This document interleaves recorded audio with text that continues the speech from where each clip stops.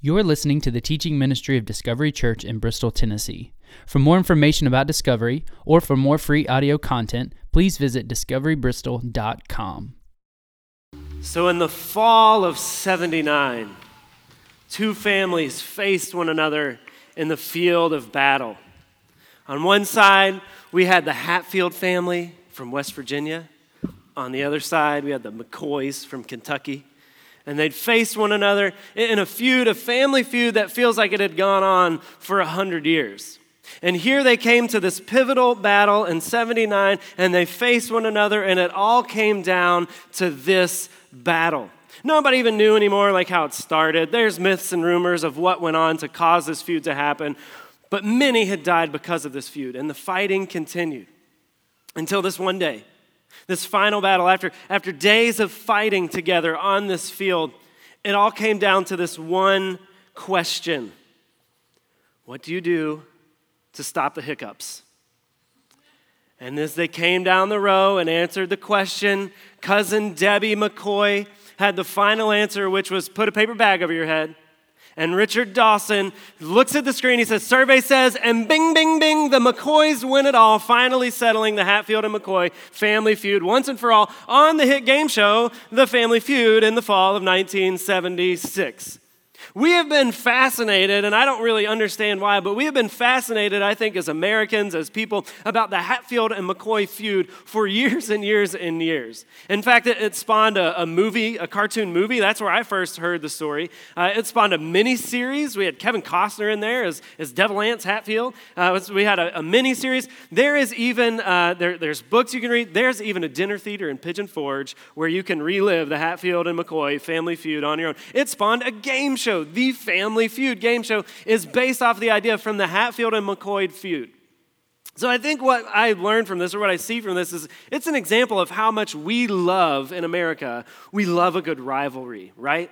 We love this idea of one person versus another. We love a good rivalry. The idea of like Nikola Tesla versus Thomas Edison. The Beatles versus the Rolling Stones. Nancy Kerrigan versus Tonya Harding, or Batman and apparently Superman is also a rivalry. I don't know why, but they are. We love a good rivalry. And so much so that I think sometimes we try to place a rivalry where there is not one, right? Like we like to try and take two people and just like in our minds imagine that they hate one another, that they're always competing with one another. And the Bible is not free from that. This, I think, happens in the Bible with two characters in particular that we're going to meet and come in contact with today in Acts chapter 21. And it's the person of Paul and the other person of James.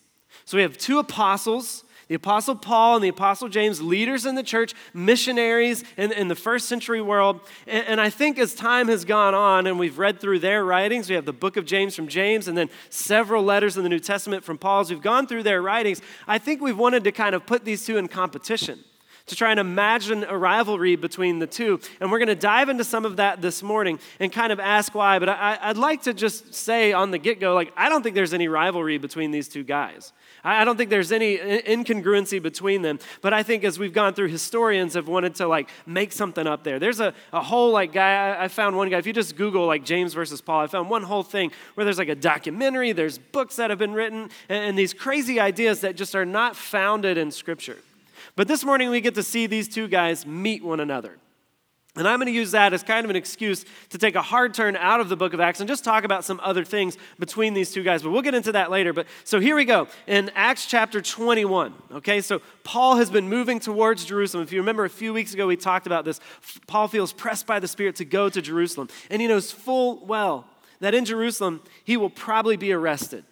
And that arrest could eventually lead to his execution, to his death. And so, but still, Paul has been making his way to Jerusalem because he's been collecting this offering as he's gone about to these different churches, planting them, taking up an offering that started to help out with a famine in Jerusalem. And now he's going to deliver this offering back to the leaders of the church in Jerusalem.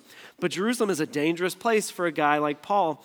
And we're going to see why later. But he gets to Jerusalem, and there he meets James. And James is not the first time they've met, but James being the half-brother of Jesus. James being the guy that wrote the book of James. James stayed in Jerusalem. So Paul went out of Jerusalem, like around the Roman world, and spread the word mainly to the Gentiles there. But James stayed in Jerusalem and did ministry to the Jewish believers there. And so in Acts 21, verse 17, it says this. Luke is writing, and Luke is there with Paul, and he says, when we had come to Jerusalem, the brothers received us gladly. On the following day, Paul went in with us to James, and all the elders were present. Are we going to have a showdown? Like, are these two guys are going to get along? Like, how is this going to go down? And here's what I want to talk about. Both of these guys, we can try and pit them against each other, put them on opposite sides, but I think really where this rivalry came from, the myth of this rivalry between the two was born, was out of some of their writings that we get later on. So in the book of Galatians, Paul writes to this church in Galatians, and here's what Paul says to these Christians there. He says, "Yet we know that the person is not justified by works of the law, but through faith in Jesus Christ. So we also have believed in Christ Jesus in order to be justified by faith in Christ and not by works of the law. Because by works of the law, no one will be justified." But then if you're to flip over in your Bible a little ways, you get to James, and here Paul's just said it's not by works, it's by faith that a person is justified. But then here's what James says in James 2:24. He says, "You see that a person is justified by works and not by faith alone." So we have these two places, and I think it's from these two verses where Paul says it's by faith and not by works that one is justified, and then James says it's by faith and works that one is justified and is saved. And I think it's from these two pivotal verses, these two key pieces of writings that we have decided, like, Paul and James did not see eye to eye. Like, Paul and James did not get along, and we've imagined this rivalry there. And I don't think that rivalry is very, very true. We'll see that in this story. But we are left with this kind of question of, well, which is it? Is it what Paul says in Galatians, that it's only by faith that we are justified? Or is it what James says in the book of James, that it's by faith and works that we are justified? Which is it? Because this would be a contradiction in our scriptures, which would mean that the scripture being God-breathed, well, God is contradicting himself. Then is the Bible God-breathed? Like, can we trust it? What happens with all that? So we got to dive into these two verses and try and see if we can bring the person, the theology of Paul, and the theology of James together and unite them. But in order to do this, we got to look at the further concept of what they're talking about, the further context of what they're talking about. So I want to do this today with a little bit of a visual. And so I've got here on the table some words for it. It's like Sesame Street. You know how Sesame Street always brings out like the big letter, like the letter of the day, W, and you get to look at it. It helps me. It helps me to see, and so we're going to go Sesame Street today. So we've got justification. We have to understand this concept of justification in order to go further. Justification is just a fancy word for being made just, for something being made right. Okay, so we could sub this out even for, as we broaden the concept, for something like salvation. Like, one finds salvation, they are saved, they are made right with Jesus. But the idea is, it kind of inferred in this is this idea that we are not right.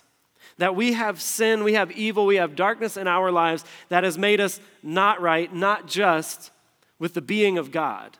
Because God doesn't have sin, God doesn't have evil, God doesn't have darkness. And so we aren't right with God, we're not just. And so we need to be justified with God for our sin, for the darkness that we have brought in. And so that's this idea of justification, being made right. Being square, being settled out with someone, having no injustice in between you, justice being served. Have I said the word just enough for you to kind of get the concept? I hope so. So here's the idea of justification. And again, we could kind of sub this out for some other words to broaden it, but here's what Paul says. Paul says it is justification comes not by, let me find my other pieces here, not by works. He says it's not by works that you're saved, which this was the Old Testament concept, that works would equal justification, right? So we're beginning to build a math formula. This right here was the Old Testament, that works equaled justification. And so if we look throughout the Old Testament, that's why God gave them the law of Moses. That's why on Sinai, Moses was given the tablets and the plans for this tabernacle and these elaborate like dietary systems and rituals and all of this stuff so that Israel could be made clean, so that Israel could be made right by their behavior with God. Works equaled justification. And that's how it was in the Old Testament, that works equaled justification. If you did the right sacrifice at the right time, if you had the right diet, if you did all of the stuff, you would be right with God. You'd be made just with God. But here's what we see in the Old Testament is that this never worked. Not because of God's plan was flawed, but because humans had messed it up. And so as we open just the first pages, we see Adam and Eve, they can't pull off the works. They disobey God immediately. And then their kids have rivalries too. Cain kills Abel. Talk about a serious rivalry. The works aren't pulling it off. Then we fast forward a little bit. Humanity has gotten so evil, humanity is so not justified that God has to hit the reset button, wipes out all of humanity, but spares one righteous guy, Noah and his family, and they have this whole deal with the ark and the worldwide flood. But then immediately after the boat lands, we read the story, weird story, about Noah who goes on like an overnight bender and then ends up in his tent naked and drunk. Again, works aren't happening for him. If we fast forward, we get to the point where Israel's in captivity. They're being held as slaves in Egypt, and we see Moses, this guy who's supposed to be a servant of God, kill a dude. So Moses kills the dude. Again, works aren't happening for Moses. And so then fast forward, we get to the place where God gives them the fullness of the law and says, here's what you do. You got to worship no other gods. You got to do all of these things. And then as Moses is coming down the mountain, like the tablets haven't even made it off the mountain, and we find out that the Israelites have built a golden calf, and now they're bowing down to this golden baby cow and worshiping that. Works weren't happening. And that's just the first 2 books of the Bible. If we went forward, we could find over and over and over again of how works were not working out for humanity. That by behavior, by a set of laws and things, it just wasn't happening for humanity. And so that's the Old Testament. The Old Testament plan is that works equal justification. But then Paul comes in and he says it's not just about works. It's not our works that equal justification. It's our faith that equals justification. But if we could just pause here, like, this is Old Testament, right? But isn't it also sometimes today for us? Do you think we, and maybe not us, but other people outside of the faith even, might fall into this category of works equal justification? Of it's what I do that justifies me? And maybe it's not in terms of like your diet, like you're probably not going by a Jewish diet, or you're probably not going through like ritual sacrifices and purification at the temple. But don't we sometimes fall into this trap of what I do, how I behave, that equals how I stand with God, of whether or not I'm making it to heaven, right? Have you ever heard somebody talked about maybe who's like passed away or at their funeral or something? They're like, but she was such a good person. She was so good, like I know she's in heaven looking down on us. That's works equals justification. And that's not what Paul talks about. That's the Old Testament style. And sometimes I think we put this on ourselves here. We're like, well, I gotta go to church the right amount of times. I gotta read my Bible the right amount of times. I gotta make sure that these negative things aren't in my life so that my works can equal my justification, so that God will love me. I gotta behave right. I gotta act right. When we fall into that trap, we're falling back into this Old Testament system that works equal justification. It only looks a little bit different. So what Paul says is, Paul comes in and he says, it's not works. Let me find it. Where is it? It's faith. He says, it's not your works, it's your faith that equals justification. And it's not just faith on its own, it's faith in Jesus, right? So Jesus came, and Jesus' death on the cross and our faith in it is what makes us right with God, is our justification because of what Jesus did and our belief in that. And I overthought this whole like box analogy and category. Like we could probably, maybe should put the cross over here, like because the cross came first, and then it's our faith in the cross. Like it doesn't really matter. Like they're both in the same. It's our faith in Jesus, Jesus' work on the cross, and our faith in him and what he did for us that then makes us right with God. That brings us justification. And so that's what Paul is talking about. That's what Paul says. In Romans 5:8, here's how Paul explains this category right here. He says, therefore, as one trespass led to condemnation for all men, as one sin led to punishment for all men, so that's Adam and Eve in the garden, we all become sinners, so one act of righteousness leads to justification and life for all men. It's what Jesus did that brings us justification. Not what we do, not our works, not our behavior that makes us right with God. Jesus' death on our behalf. The fact that Jesus came and he knew no sin. That every bit of the law, every bit of like right and wrong, Jesus did correctly. Even though the Bible tells us he faced every temptation, everything we've been tempted to do, Jesus faced that temptation as well, but he did not give in to that temptation. Instead, he lived a sinless life. And then he acted as a sacrifice for us on the cross. So that now we don't have to go through the works of sacrifice. We just have to believe that Jesus is the Son of God and that we need him and we need his forgiveness in our lives so that we can be justified. Faith in Jesus equals justification. And that's what Paul says in the verse that we talked about, Galatians 2:16. Yet we know that the person is not justified by works of the law, but through faith in Jesus Christ. We also believed in Christ Jesus in order to be justified by faith in Christ and not by works of the law, because by works of the law no one will be justified. So that's what Paul says. But then what about James's message? Because James in James 2:4, he says this, you see that a person is justified by works and not by faith alone. So now James is adding works back to it. So James is saying it's works and it's faith. And so we have a little bit of like this contradiction maybe, or this incongruity. How do we work this out? And so I want to hop back into our story of James and Paul and just see like, well, how did they receive one another? How did they act around each other? You know, if they didn't see eye to eye in theology, like how did they behave with each other? So let's go back to Acts chapter 21 and watch this meeting. Again, it picks up here. When we had come to Jerusalem, the brothers received us gladly. There's embracing. Paul meets James and they hug each other. On the following day, Paul went in with us to James and all of the elders were present. And then it says, after greeting them, he related one by one the things that God had done among the Gentiles through his ministry. So Paul says, man, I went to this city over here in Ephesus, and there were these church leaders I met in Ephesus, and it was awesome, and they came to know Jesus. And then I was able to do this miracle over here, and this person was healed, and through that healing, other people came to Jesus. And over here, like it was weird, like I got stoned, and people thought I was dead, but then I went back into the city, and more people came to Jesus. So over and over and over again, Paul is talking about these Gentiles, these people that didn't grow up Jewish, didn't grow up in Jerusalem, coming to know Christ. And so as James and the other elders, the other leaders of the church in Jerusalem that have been working primarily with people that did grow up as Jewish people, they hear Paul say this, and then verse 20 says, and when they heard it, they glorified God. They're pumped that this is what Paul's been doing in his ministry. They're not like, hey, but it's not for these, it's not supposed to be for Gentiles. Like they're not part of the family, Paul. It's supposed to be about us Jews. We're past that.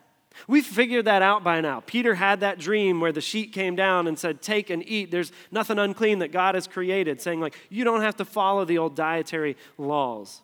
We've gotten past the whole topic. Like they talked about this at the Jerusalem Council in Acts chapter 15, which this chapter has a lot in common with Acts chapter 15. And if you forget that message, you can go back on the podcast and listen about the Jerusalem Council where they settled what parts of the law do we follow, do we have to follow. That's been settled. And so James and the other Jewish leaders of the church, they celebrate what happens with Paul. And then they say this. And then they said to them, you see, brother, how many thousands are among the Jews? This is probably James talking. How many thousands among the Jews of those who have believed? And they're zealous for the law. So now I have these Jewish people who have become Christians, but they're still pumped up about the law. And it says, they've been told about you that you teach all the Jews who are among the Gentiles to forsake Moses, telling them not to circumcise their children or walk according to our customs. What then is to be done? They will certainly hear that you have come. So apparently there's these other two groups. We've come in contact with some, but we don't really know their names. But there's this group of Jewish people that have become Christians, and they still want to hold to the old customs, which is fine. And Paul would even say that that's fine. Like Paul basically says, like it doesn't matter. You can do what you want. Just understand that it's not those old customs that bring about your justification. It's not the works that bring it. You can still do the works, and that's cool if you want to do that, but it's not required. And the matter of circumcision, which was a sign that you can look up later, was something that Jewish people were supposed to do and was more prevalent back then because they had like public baths and stuff we don't have now, but it was like a marking on a person's body that would show I am a Jewish man. And so they're saying like, the rumor is that these people are saying you're pitching out circumcision, that you're saying don't follow any of the law, that you are anti-Moses.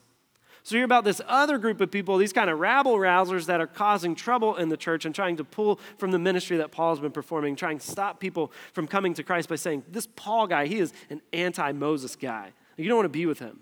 He's saying, get rid of circumcision, get rid of all the law, which we know is just not true. Because we even saw when Paul kind of adopted Timothy into the ministry and began mentoring him, Paul had Timothy circumcised. We don't know how Timothy felt about it. I can't imagine it was fun. But we see that Paul is not saying, no, get rid of all of this stuff. Paul is saying, just understand that those works, the Old Testament stuff, that's not what brings about your justification. So as James introduces this problem to Paul, and he's like, here's our problem is these guys, they don't like you. And there's trouble brewing, and if we're not careful, it could be dangerous for you. It could result in your arrest, even your execution. which we all kind of know that's probably the inevitable that Paul is steering towards. But James is going to try and stop that. And so here's what they do. We've got our problem. Here's their plan in verse 23. They say, do therefore what we tell you. We've got 4 men who are under a vow. This is most likely the Old Testament Nazirite vow, which we won't get into today, but there was kind of this sign of being like the uber Jew, like being like super religious. And you'd take this vow where you wouldn't eat grapes. You wouldn't even touch like grape skins. You definitely wouldn't drink any wine or anything fermented during a certain period of time. And then also during that period of time, you wouldn't cut your hair, you wouldn't shave your face, none of that stuff to show, like I'm taking this time out to really focus on God. I'm taking this vow to focus on God. It was as Jewish as you could be, as religious as you could be. And so James and the other elders, they've got these 4 men that have taken a vow like this, and it seems like these men are also believers in Christ, but they're still adhering to parts of this law. And they say, go with these guys. They say, take these 4 men and purify yourself along with them. They're saying, Paul, take part in the vow and pay their expenses so that they may shave their heads. And so their vow will then be over. Thus all will know that there's nothing in what has been told about you, but that you yourself live in observance to the law. But as for the Gentiles who have believed, we've sent a letter with our judgment. This is referring again back to the Jerusalem Council in Acts 15. We sent a letter that they should abstain from what has been sacrificed to idols, and from blood, and from what has been strangled, and from sexual immorality. And then Paul took them in, and the next day he purified himself along with them and went into the temple, giving notice when the days of purification would be fulfilled and when the offering was presented for each one of them. So there's a problem. And then James, this supposed imagined rival of Paul, James hatches a plan to try and steer off the problem, to try and convince people that are against Paul or thinking that Paul is something that he's not, to convince them differently so that they too can embrace Paul as James has embraced Paul. And we get again into these ideas of, well, what of the law have we kept? What of the Old Testament was important? And again, that's what we talked about in Acts chapter 15, of these certain things, these 3 things of food sacrifice to idol. And that has to do with like the blood and the way it was strangled and all that stuff, because we want to just be far away from idols. And then they also talked about sexual immorality. We're saying we're going to retain the sexual ethic that God set up in the Old Testament. We're going to still live by that. And then in Acts 15, it doesn't talk about it here, but also we want to remember the poor. These are the actions talked about in the Old Testament that we think are pivotal to the life of a Christian. And so Paul does it. He goes through it. And they try and stop the tide that's coming at Paul of arrest and other things. But here's what I really want to point out there is that between James and Paul, between the Jewish leaders, the ones that have been focusing on the Jewish ministry and the ones that have been focusing on ministry to the Gentiles, there's no conflict. They don't come to blows. They don't have an argument. They embrace, they glorify God about one another's ministries, and then they hatch a plan of how to better minister and minister safely in Jerusalem. But yet we're still left with this right here. So how do we justify this? How do we bring this into a relationship? Can it be done? Well, I think so. And I think if we read the fullness of the 2 verses that we talked about earlier, we'll get there. Okay? So here's what Paul said. Galatians 2:16, going back to that verse again. Yet we know that a person is not justified by works of the law, but through Jesus Christ. And so we know, here's what Paul is saying. It's not this right here. It's not works of the law that brings us justification. It's not like this. It's not works of the law. And I think throughout the years, we've just kind of skipped out this part about the law and focused on the works and saying like it's all about works, right? Well, this becomes into like misunderstood theology. It's works of the law. It's not just your behavior. It's not all that stuff. It's trying to follow the law. So Paul says there's nothing in the sacrifices that can save you. There's nothing in what you're eating or not eating that will save you. The rituals, that won't save you. All of that stuff, it cannot bring you salvation. And so Paul's saying it's not through the Old Testament law that you will be saved. It is only through faith in Jesus that you will be saved. And then if we look at what James says, in James 2, if we spread out those verses, that chapter that we read about, James says this in James 2:14. He says, "What good is it, my brothers, if someone says he has faith but does not have works?" He says, can that faith save him? If a brother or sister is poorly clothed and lacking in daily food, and one of you says to them, "Go in peace, be warm and filled," without giving them the things needed for the body, what good is that? So also, faith by itself, if it does not have works, is dead. So what James is talking about is saying it's not just faith alone, there's also works that would go with this. And I think what James begins to talk about, he's not talking about the works of the law, because in the chapter as we read, he's talking about kindness and caring for one another. He doesn't bring up circumcision or diets. He brings up the way we interact with one another. He brings up the actions that Jesus did of caring for people. James says the works I want to see is if you have 2 coats and you see somebody who's cold, if you give them that other coat, that's the works I'm talking about. That service, that caring for someone, that reflection of Jesus, that's what I'm talking about. He's saying otherwise, you got 2 coats, you see somebody who's cold and you don't give them your coat. He's like, how do you reflect Jesus? What faith is that? That shows no faith in Jesus. The works that James is talking about, I would argue, another way we could put it, are works of the Spirit. That James begins talking about works of the Spirit. And I say they're works of the Spirit because I would argue that these works do not come from us, at least not naturally. These are the works we saw Jesus doing, feeding the poor, healing the sick, going to those who were hungry, and all of this stuff. Did I say healing the poor and feeding the sick? I think I got it reversed. I got in a rush. Sorry. You know what I'm talking about. I think Jesus, they're all in the same category kind of. These are the works we're talking about, works that I would argue do not come natural to us. Here's why. I say this kind of based off of like who I am, knowing me and my day in and day out. Like the works of the Spirit don't come natural to me. Selfishness and greed, that kind of stuff comes natural to me. Me first comes natural to me. The works of the Spirit are me second. But then not just me, but I would also say I've been studying for about 7 years now, children, very close up. I have 3 in particular that I focus on and I study their actions. And I have found that among these 3 children, I know it's not a huge swath of the population, among these 3 children, the works of the Spirit do not come naturally. What comes naturally to my children is greed and selfishness. Nobody had to teach them that. They just learned it. And you can come witness it with me if you ever see one of them playing with a toy that the other one wants. Like, they will fight to the end over that toy.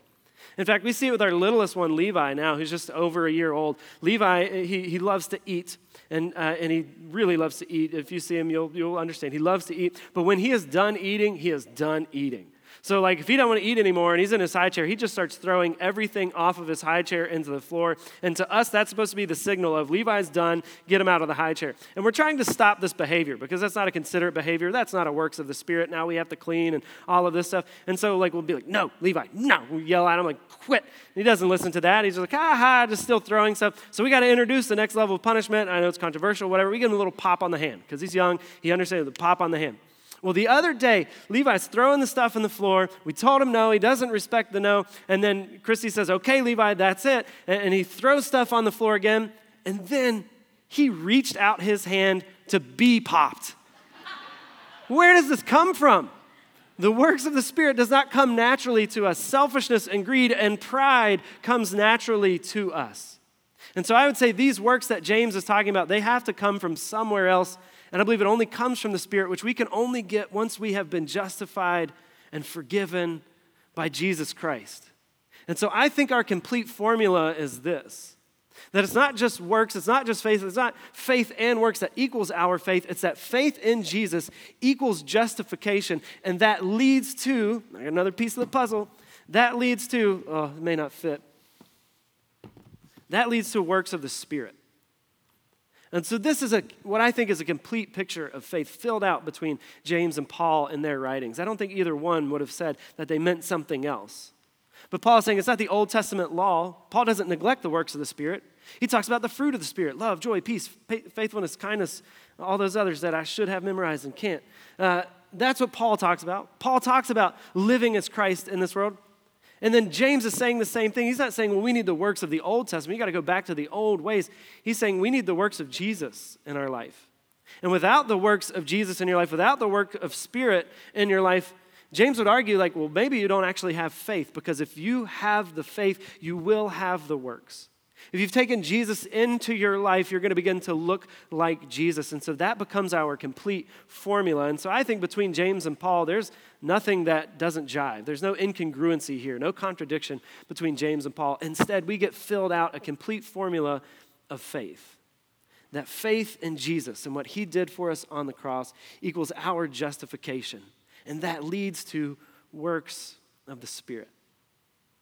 So what does this mean for us? Here's my question or my challenge this morning, and it's this. Is this formula reflected in your life? Has this formula played out in your life? Or are you still maybe relying on an old system where you're going after the works of the law? You're going after your behavior over trying to tip a scale and do more good than you've done bad. Have you fallen into that trap? This focus on behavior, or when you get out of line, when you feel like you don't do it right, or you fall back into this bad habit, that means I can't be justified because you've gotten into the wrong system.